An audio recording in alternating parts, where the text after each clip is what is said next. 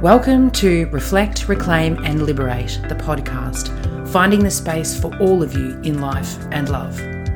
I'm your host, Sally Ann Hartnell, and this podcast is for anyone wanting to reclaim and liberate themselves in their relationships and their life. Wherever you are on your relationship journey, these conversations meet you right there, in soulful, deeply supportive D&Ms with me and interviews with other gorgeous humans, moving you from where you are to where you most want to be. A life and love completely aligned with your deepest desires to have it all on your own terms. If you're seeking a relationship and a life that lights up all of you, you're in the right place.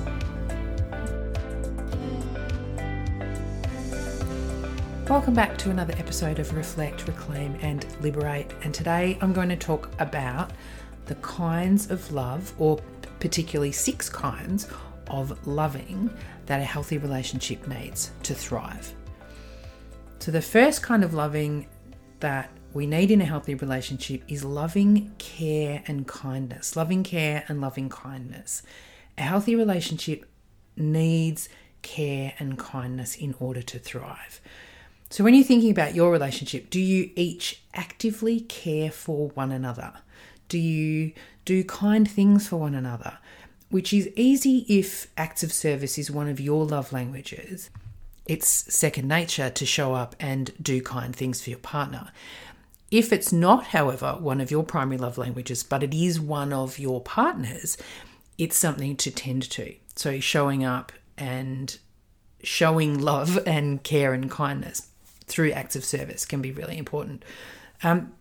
Do you look out for one another and actually seek out ways that you can make your partner's life, their day, easier, happier, more joyful? Do you actively seek that out, whether by design, because you need the reminder, or whether it's just part of your wheelhouse, part of what you do and part of your relationship? And so in this, when I'm talking about this, I'm not actually talking about self-sacrificing or putting your own needs at the bottom of the list, putting your partner's joy and happiness and satisfaction ahead of yours, but building that loving care and kindness into your everyday feeds a healthy relationship. Do you choose to share or offer or do things that bring joy to each other and show that you care and show and demonstrate kindness? Are you showing up with loving care and kindness? Do you wake up every day with a conscious or subconscious question about how you can show up for each other with loving care and kindness? Are you there for your partner? Are you showing up for your partner? Are they there for you? Or are you each an afterthought in what is otherwise a really busy life? It's easy for that to happen. So are you genuinely showing up with care, loving kindness, genuinely wanting the best for your partner every day, the best for your relationship?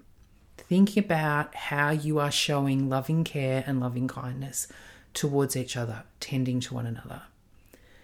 The second kind of love is loving interest and loving curiosity, and they're intertwined.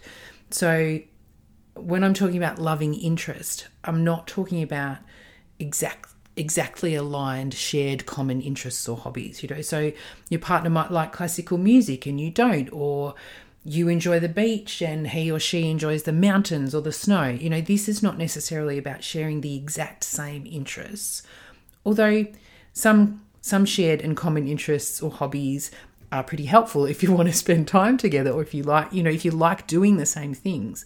It's helpful. What I'm talking about here when I'm talking about loving interest and loving curiosity is more about showing loving interest in your person, the person that they are, their life journey, being interested and curious about the seasons of their life, what's happening for them, showing loving interests for them and their human experience. Being interested and curious about their hopes and their dreams, their likes and their dislikes. Importantly, being interested and curious about one another's future vision, your life plans and your goals. Loving interest in what at a really core level is most important to each other. And you do that for them, and likewise they do that for you. So loving interest and loving curiosity in what makes each of you tick, what lights you up, what your core life values are. And on the flip side of that, when things don't align or you're not on the same page, how can you lead with curiosity, loving curiosity, rather than drop into judgment or shame or blame about differences? How can you embrace difference, embrace your partner, and meet them with curiosity? Can showing up from a place of loving curiosity really open you up to new experiences, new interests, or a deeper connection, a deeper understanding of one another? Loving interest and loving curiosity. Number 3 is loving acceptance. Can you honestly say that you love and accept your partner exactly as they are, for who they are right now? Or are there secret, or maybe not so secret, things you want to change about them? Things you want to change, things you want them to change about themselves? You know, do you think if only he or if only she ... Do you think if only on the regular about your partner? Or can you honestly say that you love and accept them without condition? Are you in love with or invested in maybe their potential, the possibility of who they could be, if only? Or do you really love them without condition, without judgment, wholly, fully accepting, finding that hard to say, accepting them for who they are right now? Are you holding, loving and accepting the person your partner is? Or are you trying to mold them, shape them, shift them, change them into what you want them to be? Some potential future version of themselves that you hope they would or believe they could become. So loving acceptance is about releasing that control, releasing or relinquishing trying to white knuckle some outcome or some change that you want to create. Genuinely detaching from that and exploring life and each other with curiosity and accepting each other for who you are right now in this moment, rather than hoping for or clinging to some potential dreaming of the changes that you'd most like to see. Loving acceptance. Does it show up? Are you lovingly accepting of one another? Number 4 is loving, understanding and compassion. Do you show up for yourself, for your partner, for your relationship in this space with loving, understanding and loving compassion? Holding them in whatever season of life they're in, the celebration or the trenches, the joy or the sadness. Do you show up with loving understanding and loving compassion? Holding their hand, walking solidly beside them. Again, not self-sacrificing and putting your needs last. Not trying to fix things for them or fix them or change them like we talked about before with loving acceptance. Are you really there for each other through the seasons of life, through the ups and the downs, as I said, the trenches and the celebrations, really deeply understanding and compassionately holding space for one another? And a part of that is still speaking your truth, compassionately speaking your truth, and understanding and accepting that your partner might not share the same truth. So lovingly understanding, being lovingly understanding and lovingly compassionate when there's difference. Again, bringing curiosity to that and empathy to the relationship and to each other, particularly when there are differences. Allowing those differences to coexist or to exist in your relationship, which also goes back to that loving acceptance piece that we were talking about before, and still holding each other with understanding and compassion, walking side by side together, but in the same direction and with that same desired life goal, that shared vision. Loving interest, loving curiosity, loving understanding and loving compassion. Number 5 is loving connection. And this is all about engagement and presence. And there's so much in this. I could probably do a whole episode on loving connection.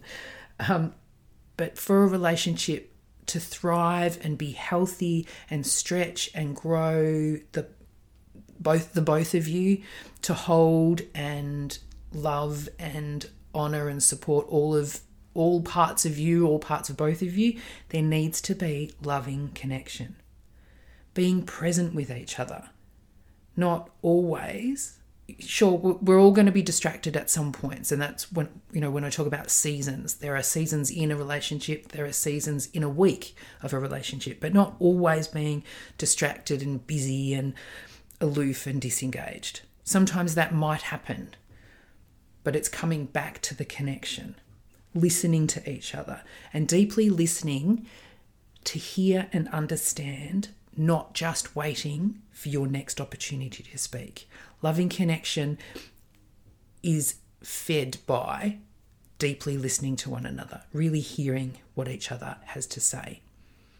Turning towards each other's bids for attention and connection.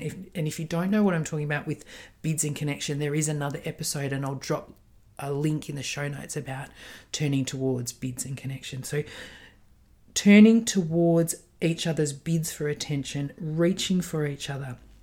Physically, yes, but metaphorically also. Reaching out to one another repeatedly through your days. Making sure you remain connected and engaged with one another, even if you're spending time apart. Getting out of your head and really being present, dropping back into your body, dropping back into presence when you're together. Leaving enough white space for the two of you, being really mindfully present with each other, rather than being up in your head, busy brain, ruminating over past events, whether that's stuff that's gone down between you or just life in general, future tripping, worrying about other things, projecting. Really focus on being present. Presence leads to a loving connection. And another really important component of loving connection, of course, is loving communication.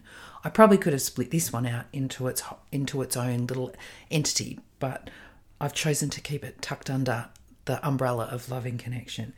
Healthy communication, being able to express yourself lovingly, compassionately, kindly, with curiosity, being able to hear your partner, being able to hear from your partner, having those deep and yes, sometimes the hard conversations, healthily, lovingly communicating, sharing thoughts, feelings, hopes, dreams, needs, asking from a place of connection for your needs to be met. Asking from a place of connection first for your needs to be met, and then that feeds on itself. So healthy communication feeds into a cycle of having one's needs met, and then feeds into that loving connection, deepens the loving connection. So healthy communication really underpins loving connection.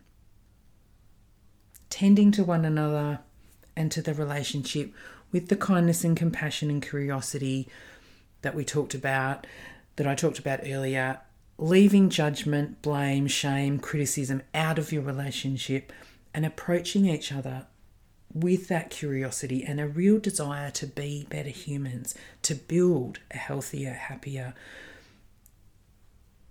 better, more connected version of your relationship. Loving connection, underpinned, as I said, by presence and communication. Number 6, and this one is going to sound counterintuitive in the beginning, in the first instance. Number 6 is loving conflict. I know, as I said, it seems counterintuitive when I'm talking about love and healthy relationships, but a healthy relationship is not one which is completely devoid of conflict. A healthy relationship is not one where you never disagree, where you never argue, where you never have a misunderstanding. A healthy relationship does require resolution of conflict. So meeting conflict with love, which is why it's included in my kinds of loving a healthy relationship needs. Meeting conflict with love. It's one of the capacity of a couple to heal from conflict, to heal after rupture, is one of the biggest predictors of whether a relationship will survive long term. So how you meet and move through and resolve differences and conflict. And if you can do that with love, if you can do that with loving compassion, loving kindness, loving understanding, all the other parts, you have the capacity to build a healthy or healthier relationship. And no one really likes conflict. No one really welcomes it. But it is inevitable as two humans in a relationship that you're going to come into conflict. You're going to bump up against each other. You're going to rub each other in ways that trigger and poke and activate one another. That's part of being in a relationship. So the healthy relationship requires that you bring healthy, loving, self-loving ways of navigating and moving through the conflict to the end, to a resolution. Not running from it or blocking it, not shutting down, but standing in it. Standing in that discomfort of conflict to create a more loving, deeper, connected relationship. Having those deep and sometimes hard conversations is vital to creating a healthy relationship. If you run from that, if you shut down from that, you're shutting down a part of yourself. And that will come back. That will come back to bite at some point. So healthy repair from conflict, healthy repair from rupture, healthy resolution of conflict really is crucial. Being able to lovingly find your way back to one another after an argument, after conflict or after rupture, to lovingly own what's yours, to lovingly apologize, make good and move through the conflict and repair the rupture. Reconnect to one another with love. So loving conflict. In summary, my six forms of love or loving that a healthy relationship requires to thrive. Number 1, loving care and kindness. Number 2, loving interest and curiosity. Number 3, loving acceptance. Number 4, loving understanding and compassion. Number 5, loving connection. And number 6, loving conflict. I hope you get something out of this. Let me know if there's another form of loving that you think is really important to forming and co-creating a healthy, harmonious, happy, loving relationship. Thank you for sharing time and space with me. Until next time. I'm Sally Ann Hartnell, relationship coach, and you've been listening to Reflect, Reclaim and Liberate. You can follow me on Instagram @Reflect Coaching, and if you can think of anyone who would love this episode, please share it with them. I'd also be so grateful if you'd follow the podcast and review this episode so we can get it in the ears of a whole lot more humans just like you who are ready to reclaim and liberate themselves in life and love. I hope you'll join me next time for another episode of Reflect, Reclaim and Liberate. Until then.